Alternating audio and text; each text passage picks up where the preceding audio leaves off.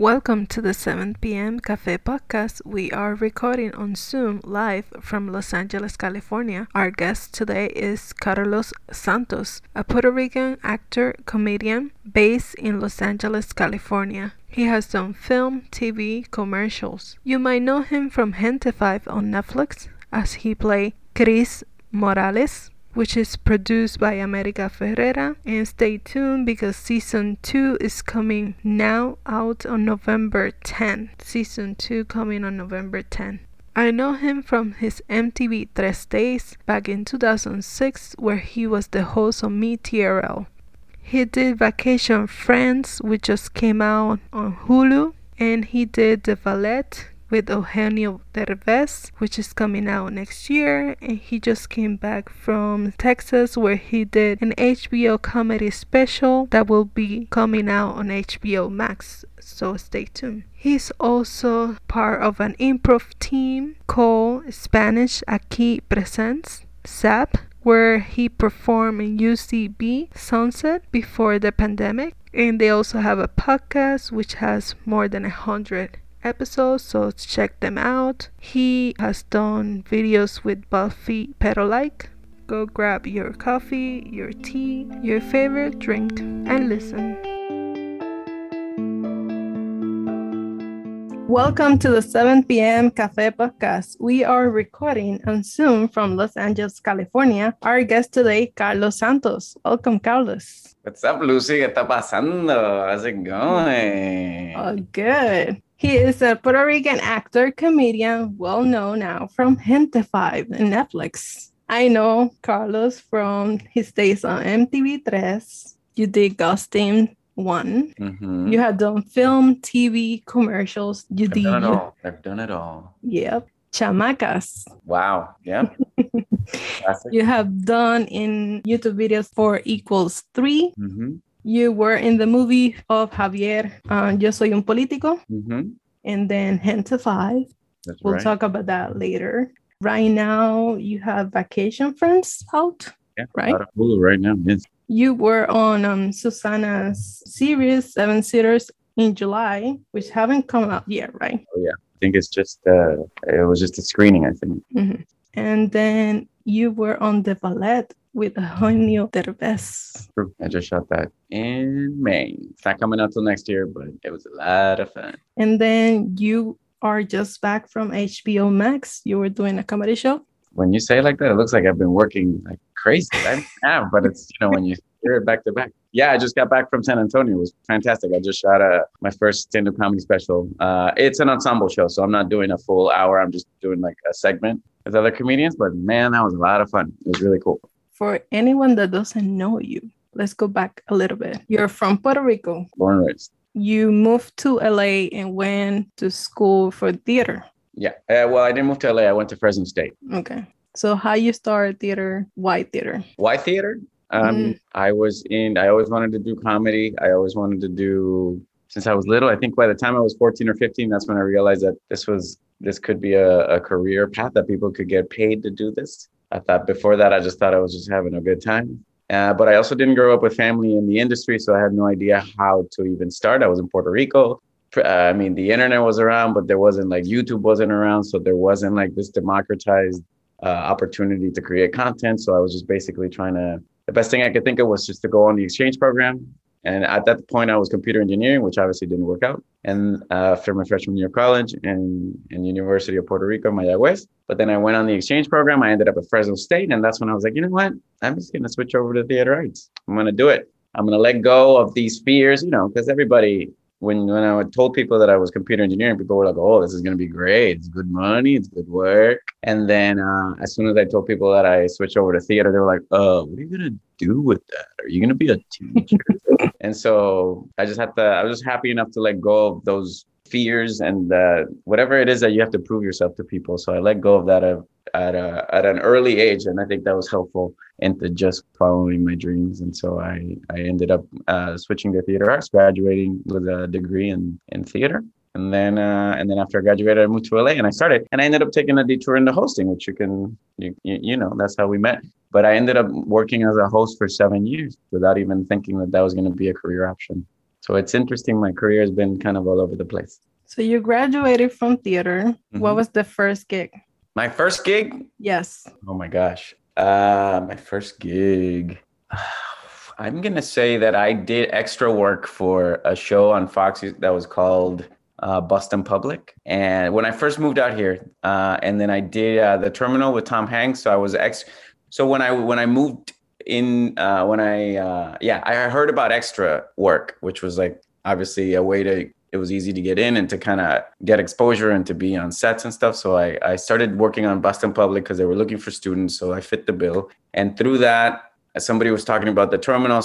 And that's usually how that goes. So I did those two projects right at the beginning. But I think the biggest thing that I booked was a non-union Best Buy commercial. It was the first thing that I ever auditioned for, and I got it. And I was like, "Oh, this is easy." And I didn't book another commercial for so long. But that was probably like the beginnings of like my career. And then obviously LATV, which was when I started hosting. You started hosting here in LA before moving to New York.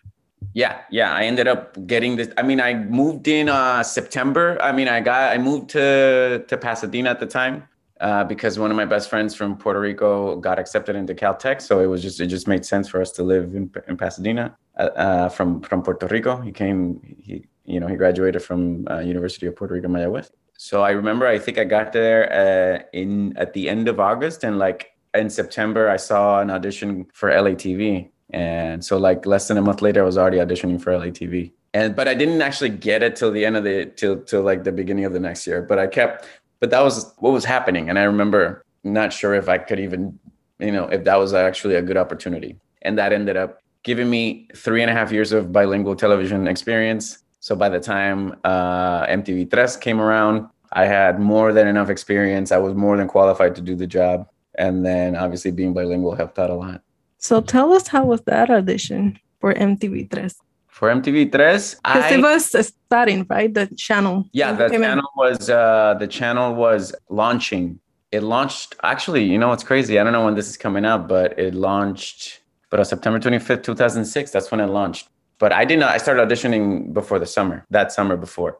They were looking for people. But the audition wasn't that big of a deal because I was already doing LATV for so much. Like it was like, yeah, I'll read the prompter. Yeah, I'll improve, and I was having fun with it. But the reason my way into hosting was through my improv and stand up. So I was very comfortable, in front of a crowd or just talking to people and having a good time. So that really helped me. So it wasn't really nerve wracking, but actually something that actually probably ended up working in my favor.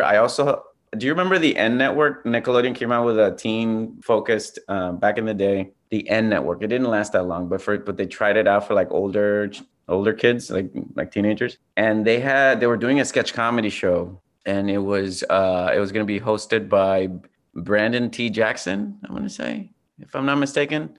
And I auditioned for it, and this was happening at the same time. And I got so close. I had never gotten close to anything like that, but I auditioned for the sketch show, and I got all the way to producers, and I got as far as I could, and I didn't get it. And because it was the first time that it was such a huge thing for me, I got so much anxiety, and then I didn't get it. And by the time that I didn't get it, then MTV Tres kind of rolled around. So I was so calm, and I had no emotions left in my body. So when I came in MTV Tres, I was super comfortable. I was like, yeah, it's fine. And it ended up, I think, making it a lot easier for the process. So then that was happening in the summer. July, I got a call to go to New York for like a couple of days to do the network test. And so I flew up there and I went to the Meteorial Studios. And then I found out like shortly after, and then they told me, congratulations, you got the job, and then you got to move to New York. I had like 2 weeks to put my life, to move put everything in order, which was crazy. It was a dash to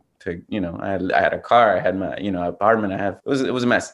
It was a crazy mess, but, and then I eventually moved to New York, and then I started working for MTV, and I did that for 4 years. You feel it was a blessing when it ended so you could go back to acting? Well, it didn't end. I chose to kind of walk away from it because they continue. I mean, MTV Tres is still around. But what happened is that I think my contract was kind of like, I think it was kind of over, but they were moving from New York to Miami. And I think there was an opportunity for me to continue, but I was really, at that point, I had made a decision that I wanted to focus on acting, because I don't know if you remember in 2009, I had ESL, entertainment as a second language, was my first shot at like a variety comedy show. So for like a hot second, I had my sketch comedy show. I had a group of writers. It was more than just like a cold, because when we were doing Me TRL, it was just maybe the cold open, an opportunity to do some comedy. But this was like the thing. I had a team of writers. I had people. It was like, it was all geared to I was in heaven, It was literally what I always wanted to do. But then the recession hit, and so the show didn't even last for 2-3 months. So it went away. And after that, I just really had it was a really hard punch in the face to go back to just doing regular hosting or just tossing to videos. I always say, like after doing that, it was just like not the same to toss to a Daddy Yankee or a Pitbull video. Like it just didn't have that passion, because I had it in front of me. I had the opportunity to do comedy, like a comedy show. So that was, I think, a wake up call for me. So by the time, and this was like 2009, so I already made a decision. I still had like a year left in the contract. And so that's when, I made my way out of it by the end of 2010, and I moved to LA. Was the transition hard? Was it challenging to go back to LA, to come back to well, LA? I never felt like, it always felt like home, LA. New York was a little tough for me when I moved there, because I was by myself and it was all work related. Like I was always, imagine having to go to Times Square every day for 3-4 years. It can get a little, it's a little too much. But I always felt LA never felt like far away. I think the tough transition was, for me, more than anything, was due to the fact that I was turning down opportunities in LA for hosting, because I made that decision. So the toughest thing about the transition was just being broke for at least 2 years of my life, because that was the only thing that was available. I mean, I had so much hosting experience. That's literally all that was available to me. And like E-Entertainment, they were ready to hire me. I was like, I don't want it. So I ran away from it. But it's also like, it messes with your mind, because it's like, I could eat, I could have money, I could have a career, but I had made such a strong decision, and I knew that it was going to be a risk. But at that point, I was too far into it to back, to bail on it. So I stuck to it, and I was hungry, and I was broke, and I suffered. But it came around eventually. So I think that was a calculated risk that I took. And also I was, I didn't have a family to provide for, so it was easier for me to be hungry and not eat that much. But yeah, that was probably the toughest part. So that's when you transitioned then to commercials, right? So commercials were always around. It just took a weird thing. Like back when I hadn't booked a commercial for like almost 10 years. No, like something like 7 or 8 years. But something clicked in 2013. That's when I got Metro PCS. And I think, the improv and everything kind of got me to a point where I was so comfortable with my commercial auditions that I started to book. But that definitely changed my life in terms of like financially, I was able to get out of debt, and that started the shift from that transition. So I was a really tough 2 years, but then I was literally the first week of January, I booked Metro PCS, and that ended up being a 2-year campaign that paid me a lot of money, and I got out of debt. And from that point on, I think I was able to kind of just relax into it and just focus on comedy and acting, and not worry about when my next paycheck was gonna, come. Is it tricky? Because you can be stuck in commercials too. I don't think so. I think it's different now. I think that I've never felt stuck with commercials. Even like now, I just did a commercial audition. Like even if I'm working, I think it's honestly, like we're in a place where it's not looked down on. Like maybe if it was 10, 15, 20 years ago, but I feel like even celebrities are doing commercials now. Like celebrities that have no business having to get, but they're still doing it. So we're all out here trying to have fun. And I feel like as long as the commercial is fun to make or has some kind of comedy, again, if it's exciting in in any way, shape or form that I get to perform or I get to, put my stamp on it, it's always going to be a good time. It's still good. It's still content. And the only difference is that with a commercial, you can end up making a ridiculous amount of money with residuals. So now you're back in LA. How you get back into comedy and improv? So I had started UCB, Upright Citizens Brigade in New York when I was at MTV. During that summer, actually, after everything shut down, so that summer of 2010, it was a really slow summer for work. And I was like, well, I might as well. I'd heard of UCB.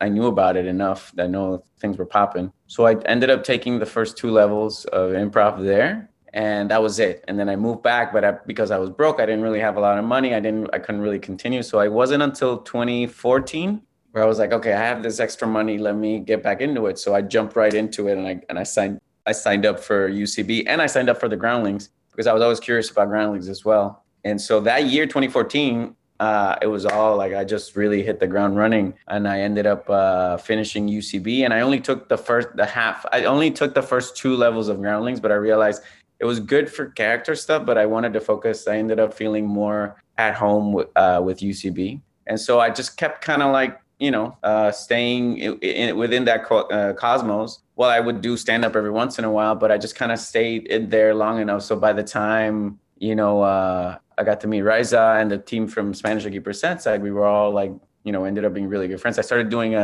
we did a Spanish improv thing. We kind of just fell into a Spanish group called Improvisos Peligrosos back in 2015. And so that's what led us to get together eventually, Riza, Tony, and Oscar, for us to continue to do Spanish Aquí Presents. But see, like that was the vibe. So 2014, I got back into it. 2015, I got the opportunity to start performing. Then eventually I got into the sketch teams. So it was a lot of UCB. I put a lot of time in UCB, whether it was for improv or sketch.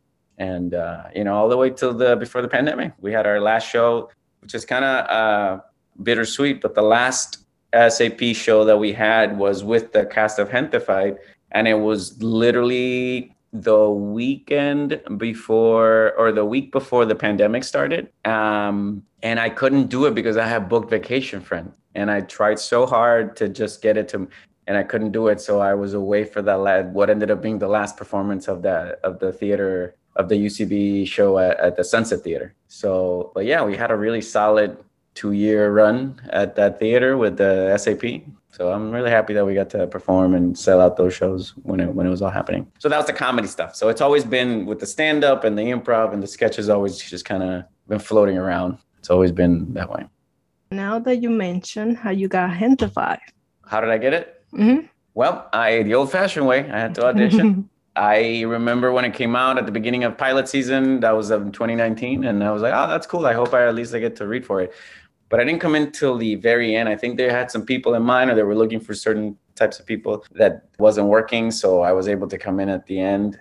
And it was just, it just felt right from the beginning. I felt really strongly about that character, and, the team and the production team, Marvin, Linda, America, everybody was on board. And then I had to prove it to Netflix because I didn't have that many series regular. This is my first lead in a series role. So typically networks are very careful who they give that to, or they need people to have the proper credits to do that. And so it was a huge leap. So Netflix, which is great because now I look back, I was like, I really fought for this. I ended up having to come back and audition like 5 or 6 times just to prove to Netflix that I could do it, that I could pull it off. And rightfully so. I didn't have anything to negotiate with. Like I had nothing. I only had a handful of credits. I had only done at that point Two Broke Girls or Last Man on Earth. So it was fine. And then it ended up being, by the time I got it, it was very anticlimactic because I was like, yeah, I know. I just kept getting more and more comfortable with the character and with the auditions. So it ended up probably making it easier for me to show them that I could do it. And then, I booked that in March of 2019, and the rest is now history. Yes. Tell us the day for the season 2. So the new season's coming out November 10th. Y'all better catch up if you haven't seen it. Check it out. It's coming out. It's going to be great. We're starting to do press right now, so I'm really excited about it. But I think it's going to be good. I think people are going to like it. So for anyone that's been under a rock, tell us about the show. So the show is set in Boyle Heights. It deals with gentrification. It's called Gentefied because it's a play on words. Gentrification it's an actual term because it comes from the people from the community leaving, or the young people going out, becoming professionals, and then coming back and starting their own businesses, and somewhat gentrifying or gentrifying it, but from within the community. And so the show basically tackles that head on, and we never assume to have an answer for it because it's a very nuanced conversation. But I think the point of the show was always to put a face to that, to put a human connection to the gentrification situation that's happening all over the world, but specifically in Boyle Heights. And so, I think that's why I think it's resonated in such a powerful way with a lot of people. So we're just happy that people are definitely enjoying it. For anyone that hasn't watched it, you have until November 10th to watch season 1. That's right. To catch up. It'll be easy, better, because you don't have to wait. A lot of people had to wait, Yeah. You can watch them all back to back. What's the show brought to you that you didn't expect? In terms of my career? Yep. Well, obviously, the number one thing that has brought me is an opportunity to level up in terms of like how people see me in the industry. It's opened a lot of doors. I don't think it's a coincidence because of the show. I've been able to. I joke about this, but it's true. Like I haven't changed in the last few years, but now suddenly, Hollywood or casting directors like, hey, where have you been? I was like, I've been around. You just didn't want to see me because I didn't have credits. But I think that's opened the door and given me the opportunity to do work on Vacation Friends. I also worked on a series for Amazon that I can't talk about because it's not out yet. It's not going to be out till next year, but I shot that last year, so I'm really excited about it. And I did a little something for Cheaper by the Dozen, I think. I don't know if we could talk about that. It doesn't matter. So just the opportunity to be in the mix and to really now be accepted in those circles, I think is really great because then it allows me to show what I'm capable of, because I think for a lot of us, we do this long enough. We are ready.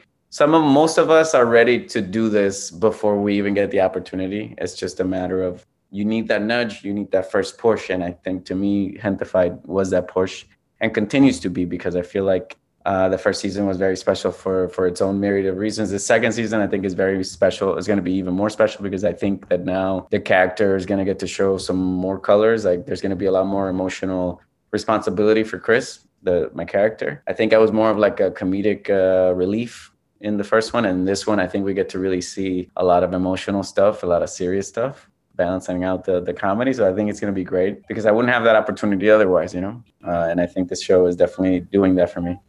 As a Puerto Rican, do you feel the responsibility playing a Mexican character? I think that this is something that's always going to come up. I feel like personally, we should be able to play each other's stories. My stand is that we should be able to play each other's stories as long as we do it with respect and with as an authentic approach as possible. I will say that there is a problem with erasure and whitewashing that continues to happen, or that's happened in the past, which has made it very sensitive for people. And I understand. And I always say I validate those feelings and concerns. But I think we should also have considered grace for all of us as performers. I think the problem hasn't been that other races or other ethnicities or other Latinx ethnicity have played each other. I think it's that it used to be done without any care before in the past, because the powers that be didn't really care if it sounded right or whatever. And so that's obviously created a sore spot for a lot of people, which I do understand. But at the same time, I feel like we should take care of each other. And I know that this is a term like we're not a monolith, and which is totally true. But I think in the end, we should take care of ourselves like a monolith, because at the end of the day, the people that are in power don't see any difference. They just see, the same thing. And so I think I do draw the line with now. I think that if you're doing in terms of roles, I think, and this could change, but I feel like I do believe that if you're doing a biopic on somebody that's existed, I think it would behoove the people working on it to choose people from that. So I understand that. But if it's a fictional character and if it's some, and you do it right by them, like I've been in LA for 15 years, so I'm not really faking the funk. I've absorbed the culture. I've absorbed the vibe. I've absorbed the accent. It just comes out of me. I'm not putting it like it just, So I feel like as long as it's done with respect, that I think that's what the responsibility is to do things right and with respect to what you're creating. So you want to share your social media so people can look you up?